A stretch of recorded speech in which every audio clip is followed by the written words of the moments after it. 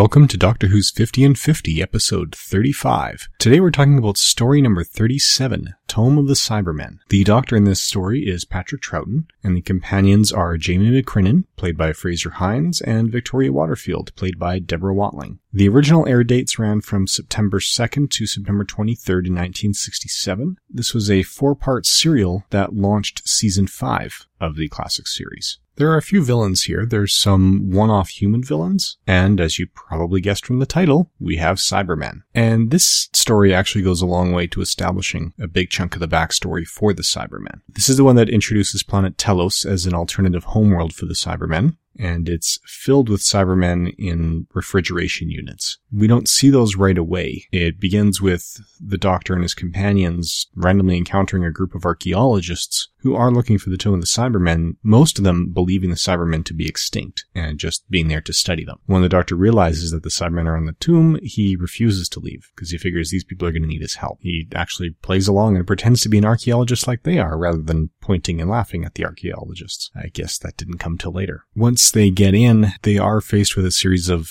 elaborate traps and concoctions to get through the tomb, eventually finding the room with all the refrigerated Cybermen. And as they get there, it's revealed to the characters, although the viewers already know it, a few of the human backers of this expedition know full well that the Cybermen are there, and they are deliberately trying to bring them back, thinking that if they reawaken them, they will be treated as saviors, and then the Cybermen will take orders from them, and they can basically enslave the whole race to take over the Earth. Doesn't quite play out that way. We learn that the Cybermen deliberately put the clever traps in there to know that it would be fairly smart humans who unlocked them when they eventually were unlocked and revived, and that those would be good candidates to be turned into additional Cybermen. We also get our first encounter with the Cybermats and the Cyber Controller in this story. The Cybermats are the small robot caterpillars that are used as probes and kind of like little attack dogs for the Cybermen. And the Cyber Controller is the Cyberman who controls the rest. He's basically a ringleader that the rest are networked and subservient to. So we do get some pretty good moments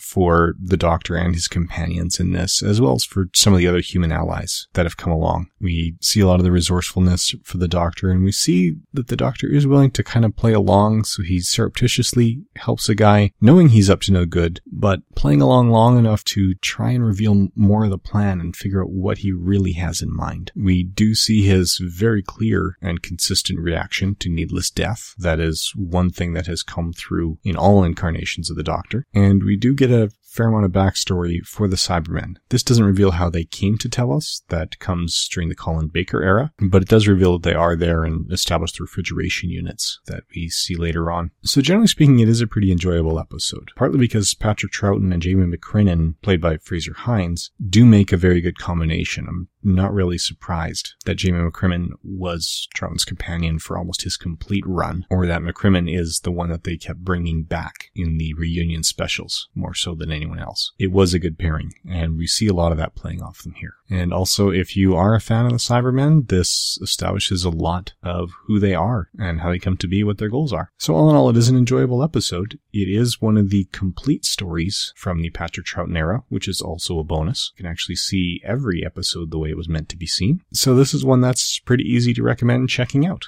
And that's pretty much all we have to say about Tomb of the Cybermen. Join us again tomorrow when we discuss Seeds of Death. Thank you for listening.